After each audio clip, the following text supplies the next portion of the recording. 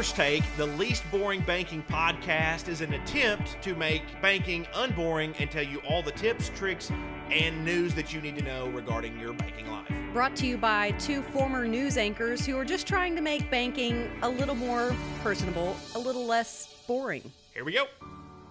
Hello, everybody, and welcome to First Take, Episode 5, the least boring banking podcast. I'm Blake. I'm Allison. We are so glad you have decided to join us once again. If you're a first-time guest, glad you're with us. Hope you will join us again. If you are a repeat customer, we just can't tell you how glad we're here. We don't get a ton of those on our podcast. First National Bank is a bank of return customers, the least boring banking podcast. We don't really know what's going on. Hey, you know what? Statistics show, Blake, that we've had at least some repeat customers. It has to, because there's like somebody in Germany that's downloaded at least twice, and the chances that we have multiple people in Germany downloading it multiple times is pretty slim. That is very slim, yes. And that's good. So don't know how that happened. This podcast is not available in German. We appreciate you listening. Okay, so Episode 5, of course, it's the least boring banking podcast, so we try to take different topics around banking. We try to make it educational. Sure. But we also try to have fun with it at the same time. Now, we told you that we would be bringing on various experts because Allison and I are, we talk about everything but experts in nothing, former news anchors. Yes, that is a very good description of that. Yeah, and so we today, in typical exciting banking fashion, are talking about interest rates. Whoa. Interest rates. So many people just their eyes rolled back in their head. I'm like, oh no. Great. I barely made it through college much. math. Why are you doing this to me? Wow. Okay, so get out a pencil and paper. We're going to be starting on page 5. No, but in all honesty, this is something that you may think you understand interest rates. You may know nothing about it at all. Mm-hmm. And so over the next 9 minutes or so, we're going to be telling you kind of what it is, how it works, but also maybe some tips and tricks to get around it, which is it's weird, a bank doing that. But once again, we're not experts, so we bring experts in to help us learn about it. And yes. Allison and I often learn things during this as well. But today, we're talking about loan interest. We will have a separate podcast episode that is talking about interest on deposits. All right? But this one is just simply about loan interest. What does that mean? How does it work? And joining us today is one of our lenders at First National Bank. It is Mitch Hovis. Mitch, how are you, buddy? I'm good. Glad to be here, Blake. Excited to be an expert for the first time? I think when you said interest rates, people probably logged off.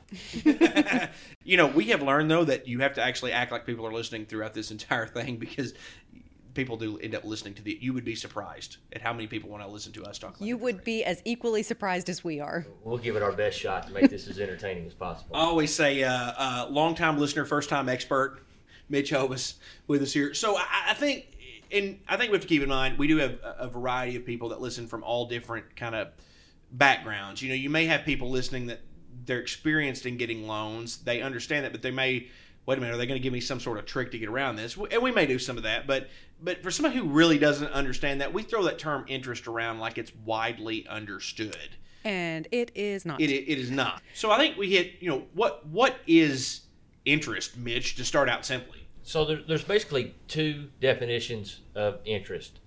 If you work at a bank, interest is what the bank makes. It's the profit on the money that we let someone borrow. If you're a consumer, which we're going to focus on today, interest is what it costs you to borrow money to purchase something. That's it. And we'll get into a little bit later. I do want to get into kind of how they are determined.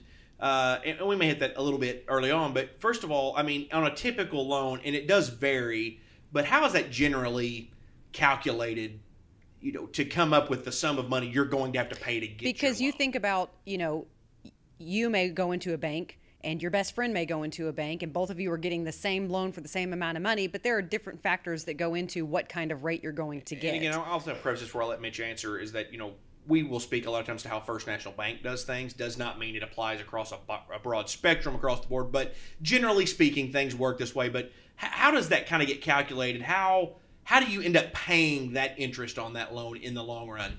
So there's numerous factors that go into how a rate is determined. One would be when you walk in and talk to your banker to borrow some money is what is going to be the purpose of those funds? Are you buying something? Are you opening a business?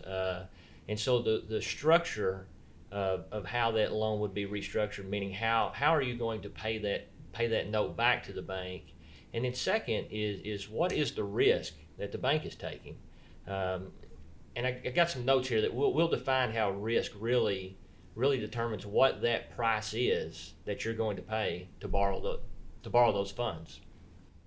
Well, and I think too, you mentioned that rate can vary greatly depending on what the product is you're actually seeking.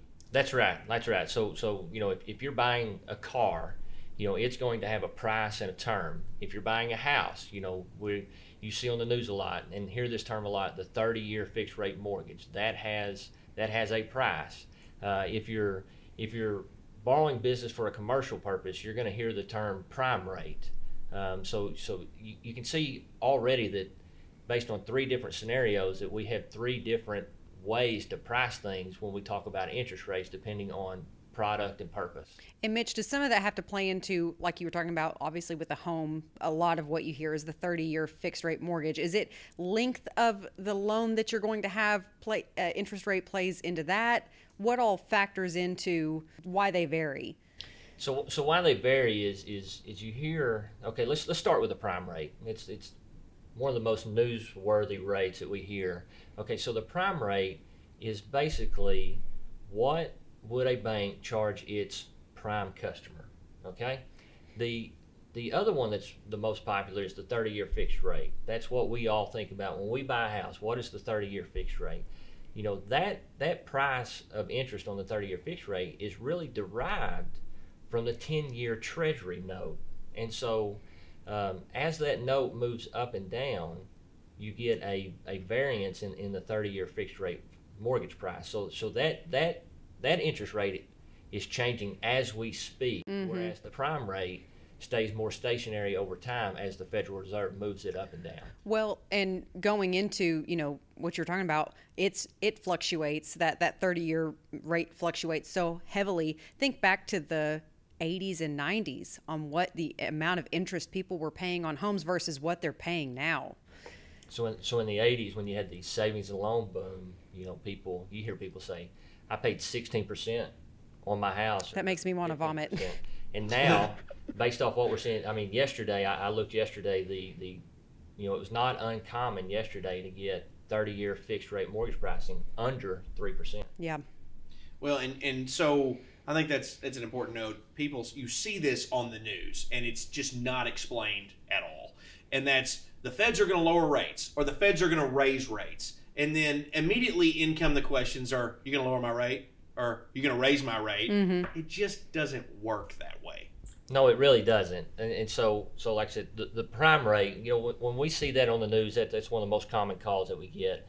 The Fed lowered rates last night. Are you going to change my rate? That's not exactly how this works. Your car or your credit card, that rate is usually some variant of the Fed funds rate, okay? So the Fed funds rate is how we control the money supply in and out of the economy. That's what we borrow. That's what our bank borrows from other banks, or another bank may borrow that from us. So when you see the Fed funds rate, it's in a range of 0 to 0.25%. That's what really affects your consumer products, your cars, your credit cards. When you see that prime rate, that is really a commercial-driven rate, but anything that may be variable rate in the United States may be a prime plus product. Well, I think, again, you have multiple things going into factor. You mentioned that, sometimes banks borrow funds to in turn loan back out, but there's also to the deposits that we have, which you are loaning back out. So there's a lot that goes into that, because you got to have 2 different levels of consumers. You have people who may not be in that buying stage. They're in the stage where they're living off of IRAs and things like that, who are living off of the deposit interest, which we will talk about next week. But you can't really ignore the deposit interest while talking about loan interest, because ultimately that's a reason why that just doesn't fluctuate overnight. Because ultimately, we have money at certain rates, and that's how we keep. Let's just say this. We're a very transparent group. Allison, I think we're going to be accused of being transparent on this podcast, I think. Okay. We've been very transparent. Sure. Okay. The banks we are in the money-making business. Yeah. Right? Whether you're farmer. I think all businesses or are in the money-making business. We're not trying to break even, right? So ultimately, in the end of the day, there is a certain spread that we're going to have to keep to make sure that we're making money, okay? And you want that as a consumer because it just makes everything better. So that's where we're at with this, is that rate that you hear on TV changing does not just immediately overnight affects things as much as the politicians and things would like to convince you that it does. Mm-hmm. It's a little bit operates in somewhat of the land of make-believe. I mean, not completely, but in a lot of ways. So there's that. But I think something we want to make sure we cover before we dive off into the technicalities is that when you get a loan, right, there is a cost to doing that. And there is the price you pay, and then we're also going to give you on your loan documents, and it's very important to pay attention to, the actual cost of what you're buying. Right, the life of the loan of what you are paying for. Yeah, so that, I think that's really important, the actual cost, what you're actually going to pay over the life of that loan. And I'll give you an example. Let's make it easy. Blake, if you go buy a $100,000 house on a 30-year mortgage and your rate is 3%, your interest cost over the next 30 years would be $51,700. So your total cost to buy that house is $151,700. It's a $100,000 house. You paid $151. To define what changes in interest rates can do for you, if you bought that same house at 5%, your interest over the life would be $93,000. And so that $100,000 house now actually cost you over 30 years $193,000. And so I think it's really important, even for us as a bank, that we help people understand actual cost of something and how we can help them lower that cost over time. And that is on your loan documents that you receive. And it will be pointed out during closing that this is the total This price. is what you're borrowing. This is the total price of what you're borrowing. If you pay this for the 30 years or however, long of an AM we put that on, it's going to be this cost. Most people don't end up they'll pay it off early or they'll sell their house or whatever. But over the course of time, we will give you that number and don't ignore that like it's not there. Mm-hmm. But, if you lock that rate in now at 3% and Lord help us that they don't go back to 16% like they were in the 80s. But, it's something to be aware of what you could potentially pay in the long run. There are ways, too. And this is, okay, I want you to listen very closely to this next statement. So when anybody tries to tell you how bad we are as this big bad bank, we ultimately do want what's best for you. Obviously, we're in the money-making business, but we do not want to trap you into something and steal your money. There are ways that you can actually pay less interest. Mm-hmm. You can get around interest. There's a few very simple ways you can do it. There's also a few things you can do when you're just paying your loan. Absolutely. One of the most important, that we when we talk to students or kids growing up, one of the most important things we tell them is how important that credit score is. Because what credit score actually is, it's a number that coincides with historically how you have performed on past credit histories. And so the better your history is, and the lower risk you look like when you borrow money, generally speaking, you get a lower rate. And so over time, you think over a lifetime, if you average borrowings over a lifetime were 3% instead of 5%, I mean, how much money have you saved over your whole life period? The second thing I like to tell people is we see it very common now. When I bought my first car, it was a 60-month note. Now you can finance cars all the way out to 84 months. Well, yeah. Opt for shorter payback periods. Shorter payback periods means less interest paid over time. And so, those are two of the most common things that we could tell you that would save you money and keep more money in your pocket. And something I think is interesting, dual payments on a month of a loan, of paying, say you've got your house payment or your car payment set up, making the payment twice, not doubling your payment, but paying it bi-weekly. What is it? If you pay bi-weekly, that means you make 26 bi-weekly payments in a year. That's actually, you made 13 monthly payments. On a 30-year mortgage over time, I think it saves you somewhere around 5.5 years on your mortgage. So, I mean, you can see by cutting that payment, basically in half on a biweekly note, you start, the more often you pay, the less interest you pay over time, because you're kind of speeding up that process, if I can use that term. Yeah, or sometimes, especially vehicles, this works really well. But you get a little extra money, put some of that on your principal. And another thing too, Mitch, and you're going to say this as a lender, I know, but stay on time, stay on track. Stay on track. That may be the most important thing we can tell you is don't have that late payment. Don't go past due, because that you incur a fee.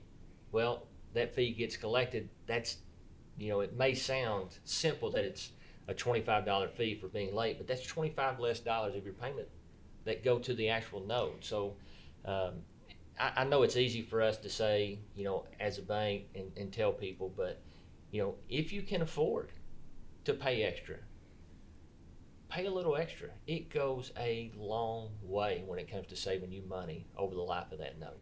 And obviously there's, you have principal and interest when you make a payment. Certain portion of what you pay, if your payment's $500, depending on your interest rate, certain portion of that goes to pay your interest, which is, effectively just money made by the institution you get the loan from. And then there's your regular payment, which actually pays down the balance of what you bought. Well, ultimately, if you pay extra and you already have advanced your due date, you're paying extra on principal, not which is then interest, less, especially if you're on a per diem rate. It's less money you pay over time by reducing your principal faster, or even paying it off early. So, those are big things. Just staying current.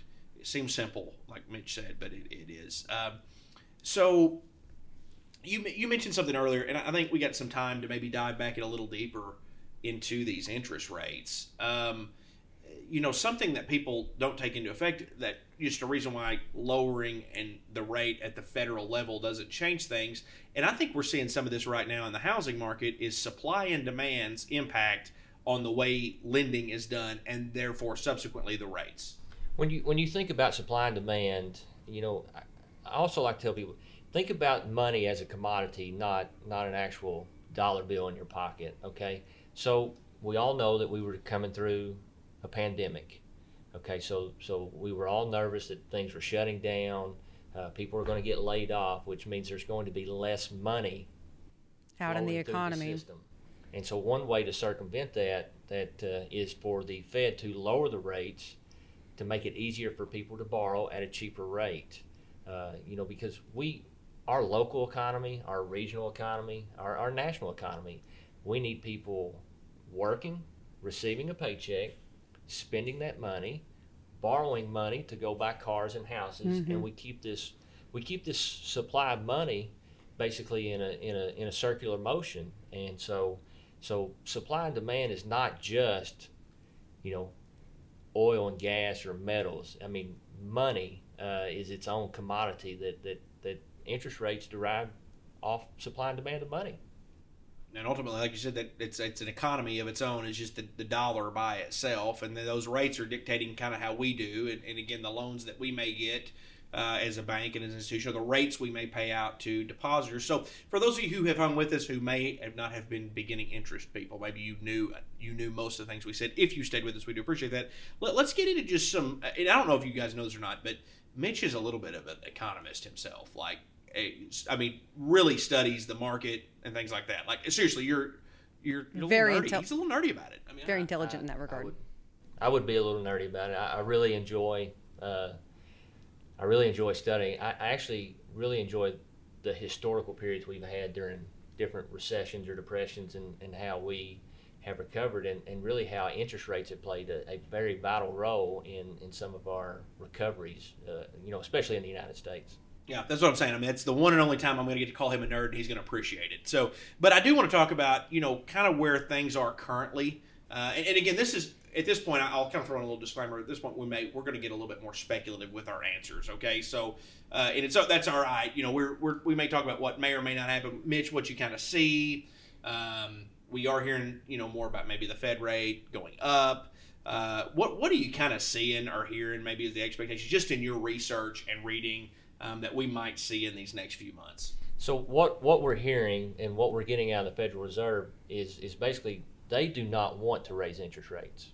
Okay, so what we think we see now could be flat, at least through the end of the year. More than likely, for the most of 2022, we would expect it to be flat as well. So we don't really see any big increases in rates. I think what you'll see going into maybe the third quarter of next year is when people start going back to work and they do start receiving paychecks and they do start spending. And, I think Jerry was on a couple of weeks ago and talked about the supply chain, being affected. Mm-hmm. Well, that causes prices to go up from a supply chain side. When you have the amount of money that we have in the system that goes and actually starts spending that money, and you start consumer-driven inflation, and you've still got supply side problems, we could really see some drastic inflationary measures.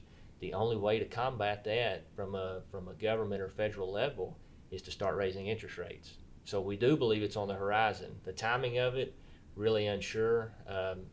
I would guess, and full disclaimer, and this is just my personal opinion, but I would think that potentially somewhere in the 2023 calendar year that we could be under some real pressure to start raising interest rates. And so now looking back to, obviously fresh on most people's mind, 2008, the recession, but even looking back in your studies of, the Depression or different eras of time whenever all these crazy things are going on, is this what you would see, what you're anticipating? Is that what's happened in the past? If you think about the economy over a lifespan, you sort of see some, to use the term loosely, some roller coaster up and down. So when the economy is really peaking and coming up to the crest of its next wave, and people are spending money and there's inflationary pressures, like I said, we have to raise interest rates to kind of temper that down, because what we don't want is for all of us to go to the grocery store